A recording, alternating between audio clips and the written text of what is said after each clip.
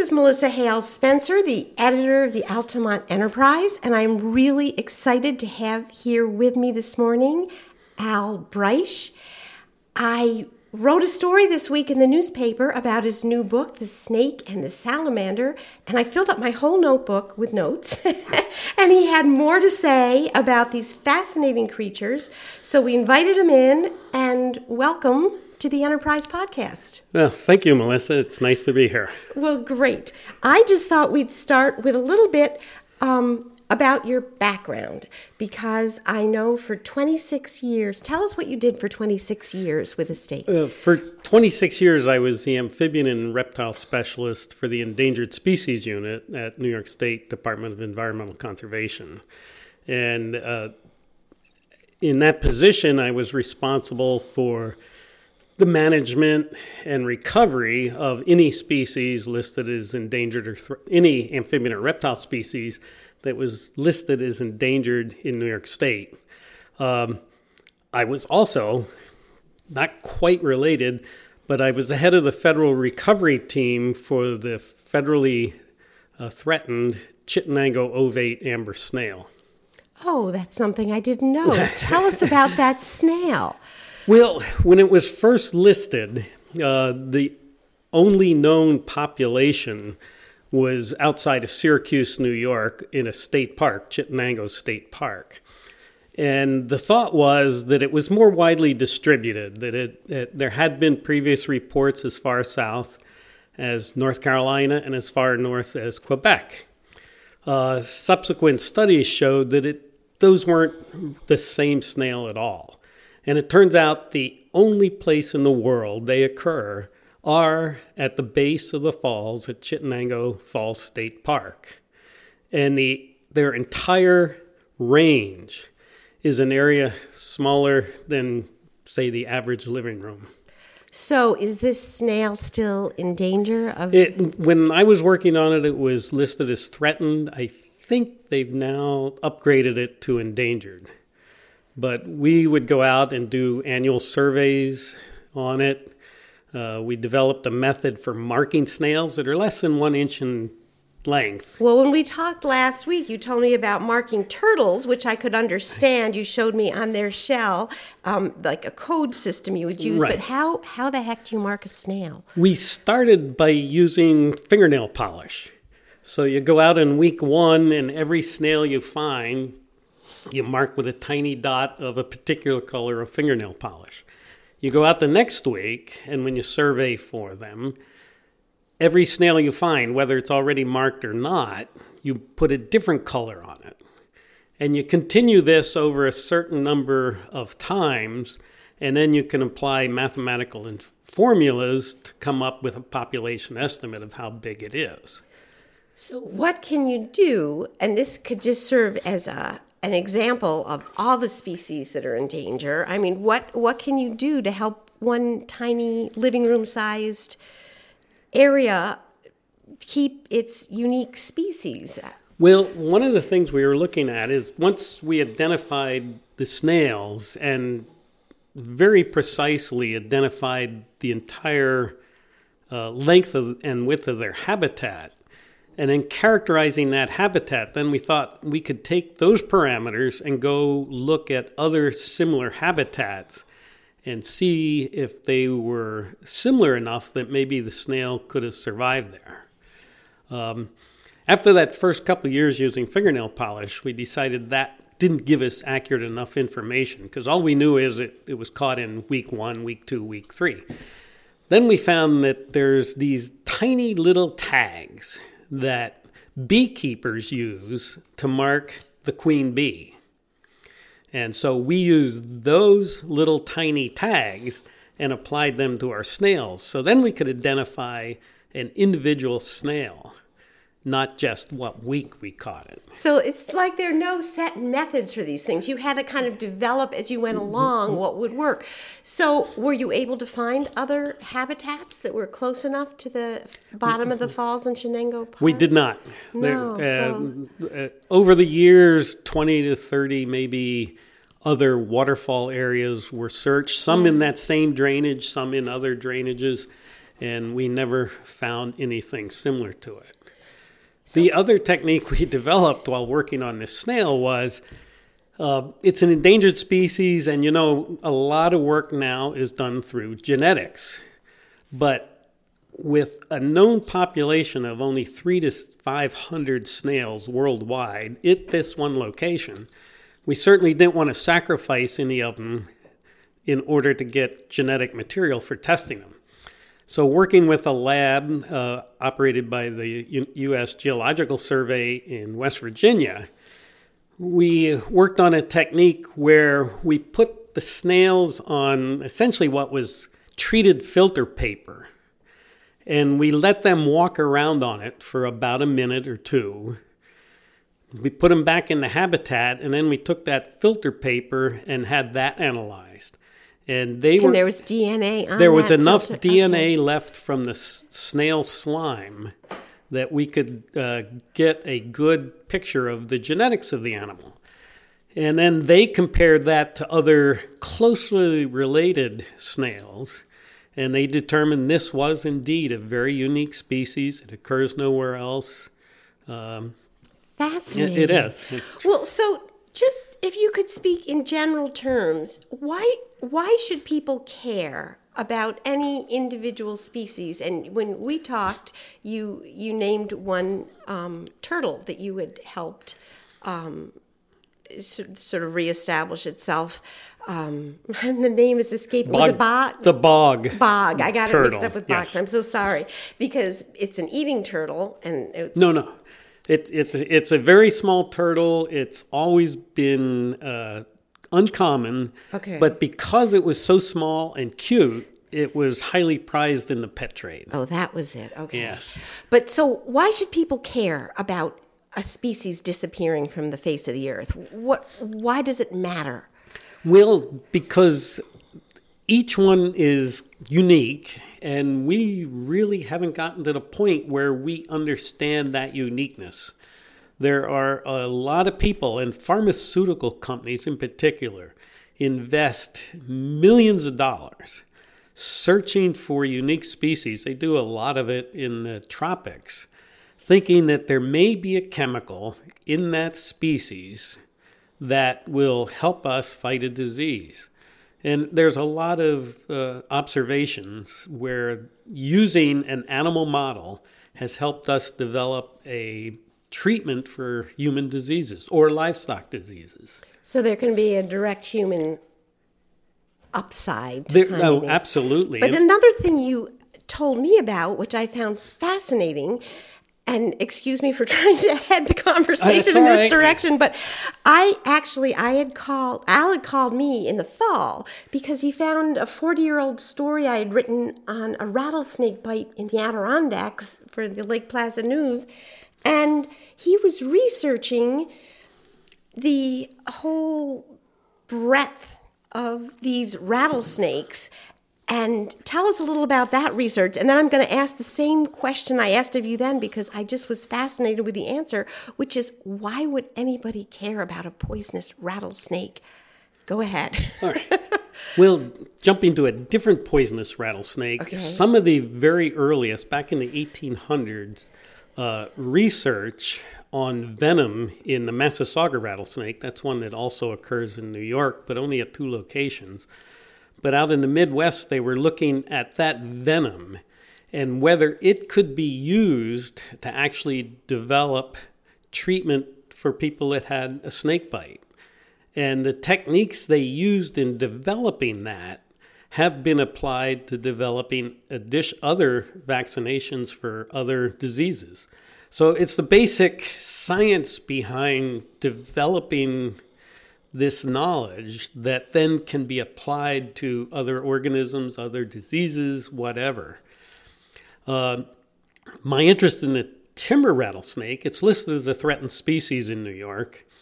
It's listed as either endangered or threatened in every state in New England, and then in a number of other states throughout its range. It occurs in 30 to 32 states. It used to occur up in Quebec and Ontario. It's no longer there.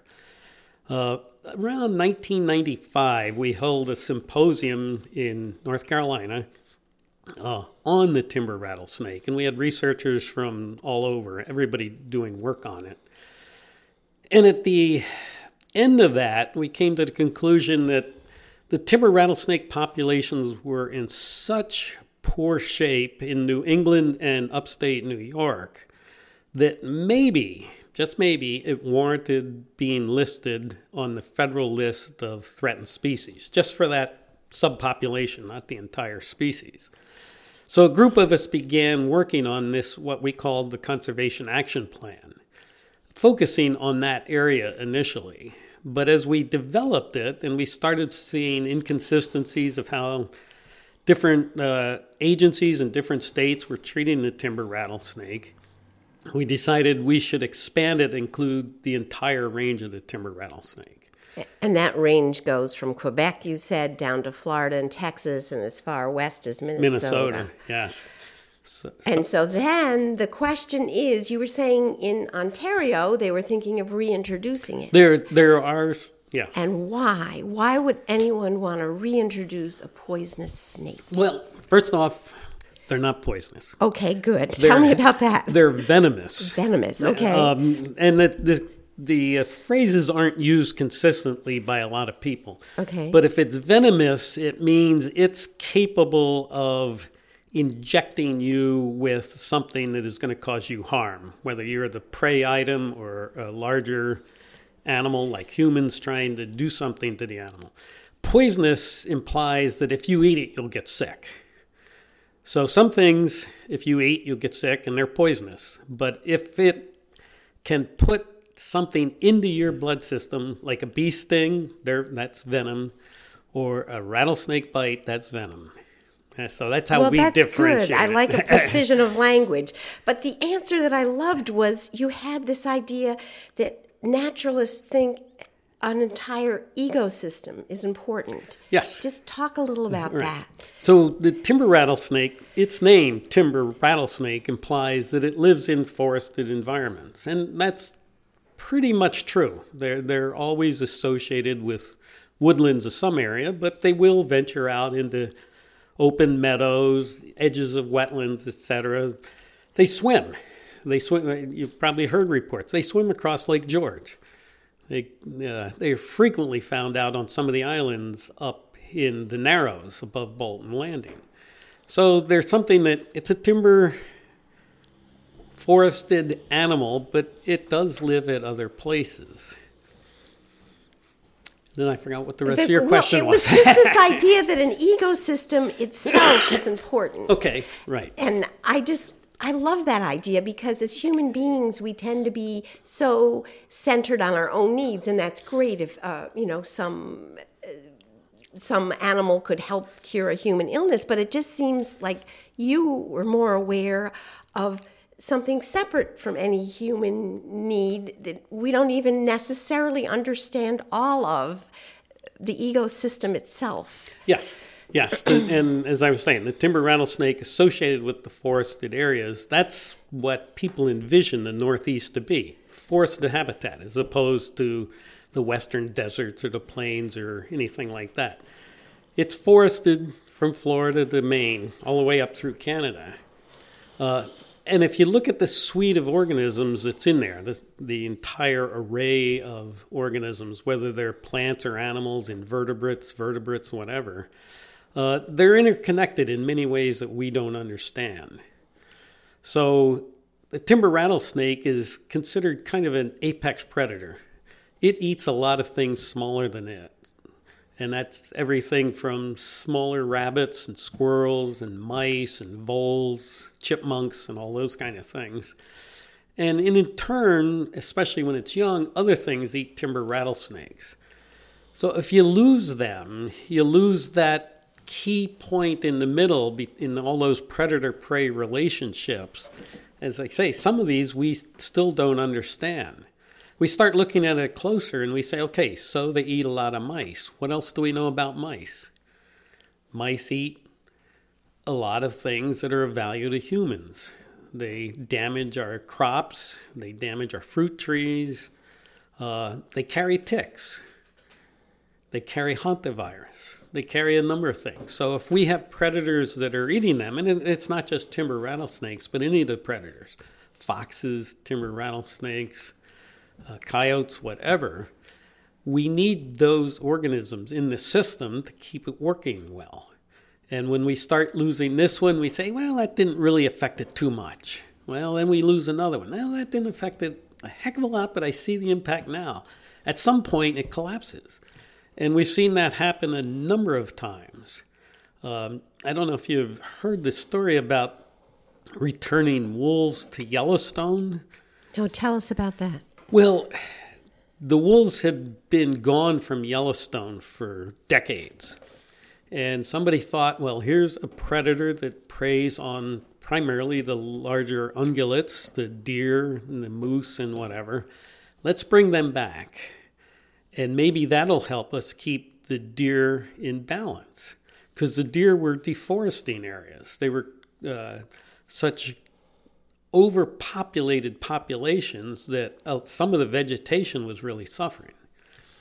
Well, the wolves came back and they did start preying on these elk and deer. So they were reintroduced from somewhere else, just the same way you tried to get the Chittenden snail in another area, but nothing matched. You was brought back from somewhere. Bring it back where you think there is good habitat, where they're going to survive.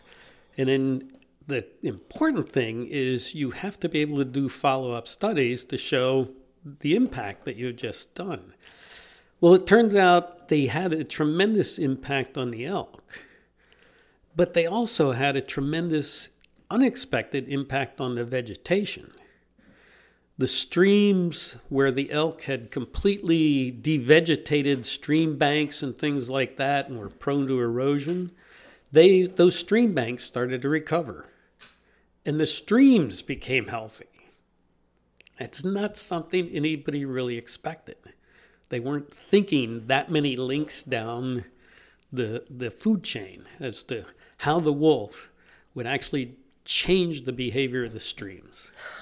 So the idea of this great western wilderness, I just finished reading a book set in the mid-1800s. We're now having to kind of create that because we destroyed it and we're reinventing it and looking at the ways that it functions.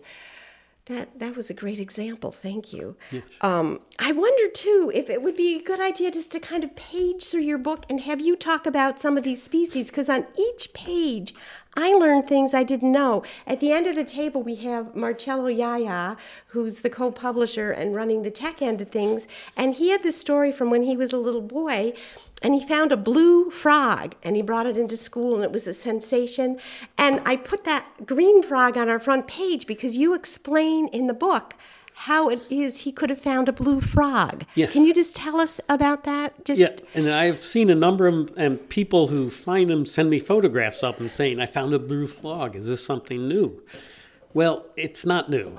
The green frog is not green. The green color that we see in many of these organisms is not the color we're seeing. We all know that green is a mix of yellow and blue. And the green frog pigment and the green smooth green snake pigment is really a mix of those yellow and blue pigments. Now, if there's a mutation going on, and that happens quite frequently, where the yellow pigment isn't produced in a portion of the frog's body, it ends up looking yellow. If the yellow's not produced, it ends up looking blue. Yeah. And the same way, if the blue pigment isn't being produced, it looks yellow. So you get frogs that sometimes look very, very baby blue, very differently colored, and just really interesting things. Yeah, and another one that interested me, you said it was a very unturtle turtle in your book. It was the spiny soft shell. Yeah. Right. Because you said it had been clocked traveling at 15 miles an hour.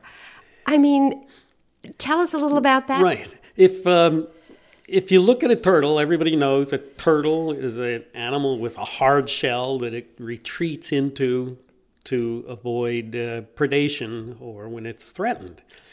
Well, if we look at the spiny soft shell, just the name soft shell, its shell is not hard. It's leathery. And actually, one of the early ones I saw, I was looking through my spotting scope out in one of the bays on Lake Ontario, and I saw a map turtle basking. And I said, that looks like it's basking on an inner tube. But when I looked closer, I saw that that inner tube was actually just the soft shell of a spiny soft shell that was drooped kind of over the log it was sitting on, and the map turtle was sitting on top of the spiny soft shell. And then I could see the pointed snout of the soft shell out in front.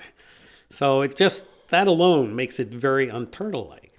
The other thing we think of is for turtles is they're kind of slow. Well, these turtles still have to go up on land to nest.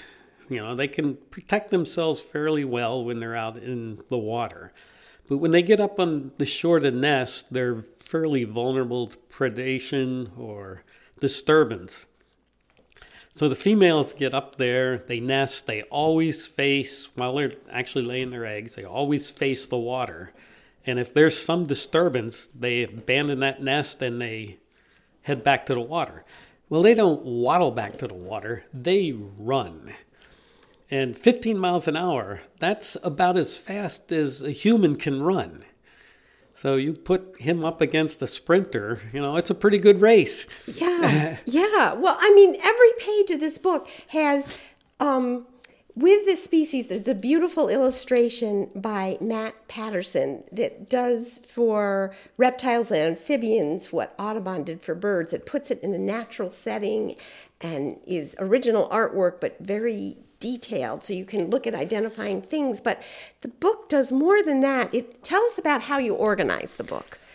Well, when Matt and I were first starting it, he had asked me to write some text to go along with his illustrations. So we began to talk about, what species do we want to put in there? And of course, he wanted species that represented as complete a range of the extraordinary colors that these animals have, because they are. There's blues, there's greens, there's reds, there's oranges. Yeah, it's actually shocking when you page through. If you're someone that was ill-informed like I was, and you think, snakes are brown and frogs are green, and it's not true. They're just all kinds of colors. But go ahead. But then he also wanted to include all the shapes. So, the lizards and the snakes and different shapes of frogs and the different details on their bodies, like the tree frogs with the big toe pads, other frogs with small toe pads, the different types of vocal sacs that species have. And I said, this is the kind of thing we want to do. So we started making a list of all the species we wanted. Then we added some more. And originally, I guess we started talking about we'd do New York and New England. But I said, the further south we go, without going too far south, we start picking up some even more colorful snakes and some more interesting life history type things. So we did extend it all the way to Virginia, which is a kind of a broad definition of the Northeast, but we like it. And you got more colors. And I said, and if we're going to do this, I don't want a field guide type illustration, which is usually just the organism sitting there. I said we need to put it on the habitat that you'll typically find the animal in. Well, Matt thought that was a great idea. He wanted to do that, I think, anyhow. So each one of these is set in a little micro habitat of where you might actually find the species. Yes, I'm open to the page of the northern scarlet snake, who is by a pine cone on pine needles. Yes. So, yeah. And then we thought, most field guides, all field guides, are developed that you go through the frogs, you go through the salamanders, the turtles, the snakes, the lizards. Said, since we're doing it this way, we're trying to highlight the species in its habitat. Let's group the species by habitat. So I came up with a list of 9, I think, typical broad categories of habitat that we find in these northeastern states. And then we started assigning the species which one would be typical of that. recognizing that species don't spend their entire life in one habitat type. Just like I said, the timber rattlesnake is a forest snake, so it would be found in the deciduous forest habitat types, but it also goes out into those grassland areas, which includes farmland type things. Animals that use vernal pools, like the Ambystomid Which, salamander. by the way, in this book, he calls wicked big puddles. Yeah. The animals that use the wicked big puddles also use the surrounding forests or the surrounding grasslands. So there's a table in the back that cross-references all those different habitat uses that each of these species might be found in. So it gives you a better idea where to go look. Yes, a very precise idea. It's pages of charts that they tell you that with little black dots. But it does give you, because of the way it's organized, for example, that whole idea of an ecosystem that you were talking about earlier. If you look at bogs, you will find in the illustrations the sorts of plants that are in a bog along with the animals that are there. And it just makes for fascinating reading. No, thank you. Because you interlace it not just with scientific. It's not dry at all the way it's written. It's very vivid prose. But in addition to the sort of scientific descriptions are personal reminiscences and memories of having seen these animals with certain professors or people. And it just gives you a sense of the author as a scientist who's an explorer as opposed to just kind of dry prose. So maybe that could segue into a little bit about talking about you and how you became interested in this field. And also, if you could tell, because we have a lot of local listeners, people about where you live and the natural setting. All right. Well, I got into it as an undergraduate. Actually, when I first went to college, like many students, not really quite sure what you're going to do. And I actually started out in an engineering program. Oh, move. And it didn't take long with the physics classes to realize that maybe I wanted to be somewhere else. So I switched into a botany major, and that's what I got my undergraduate degree at Penn State. Always enjoyed being outdoors. I was a scout from, Cub Scout, Boy Scout, Explorer Scout. We were always out in the woods. We did canoe trips every summer, did camping in the winter, all the great things that scouts were doing back then. I hope they still are. So being in botany was getting me closer to that, but it still didn't give me a real profession. So I went into graduate school, and I came to New York to go to graduate school at SUNY Albany because it was close to the Adirondacks. And I was offered an assistantship to work on a study of the vegetation of Whiteface Mountain. So that was doubly nice, not just near it, but that's where I could spend my entire summer for several years working up there. And that, because I was taking not just botany and plant ecology courses, but as variety of field type courses as I could, I was exposed to all these other things. And after many years of doing a lot of different things, I ended up at DEC. And when a job came up that I could work on amphibians and reptiles, I jumped at it because I thought that is a group I've always liked. I'd had some professional field work involved with amphibians in Jamaica, West Indies. So that's where I ended up for the majority of my professional career. And his house is right at the base of the Helderberg Escarpment, this beautiful bowl of space, and across the street is... Across the street is Vly Swamp, which extends... begins not far off of Route 156, but it extends all the way through there. It borders Indian Ladder Farms. It goes down along Martin Road all the way to the Cooperative Extension. Then it turns south and goes back towards the village of Voorheesville. So it's a huge wetland complex. And that was a wetland complex that was very important to a scientist, Sherman Bishop, back in the 1920s and 30s, where he did some of the first real natural history observations of salamanders in New York. He was one of the first people who identified nests of many of these species, where they laid their eggs, how long it took the larvae to mature. Now, we think of amphibians, they go into the water, they lay eggs, they hatch out as larvae or tadpoles, whichever term you want to use. They swim around for a while and crawl out. Well, for how long are they in there? Well, it turns out some of those animals may only be in there for a few weeks. Others, like the spring salamander, may take 4 years or more as an aquatic larvae before it turns into the land form. And Sherman Bishop was the first to identify that. And Bly Swamp was one of his chief study areas. He lived in Albany, so Bly Swamp was an easy place. And it's a place where you go now yourself. And I've been going there since the early 1980s. Did you move there because of the swamp? Well, partly because of the swamp, partly because I knew a gentleman who owned some land, and I called him up and asked if he wanted to sell any, one of the old professors at Albany State. And he agreed to subdivide his land and sell us 13 acres.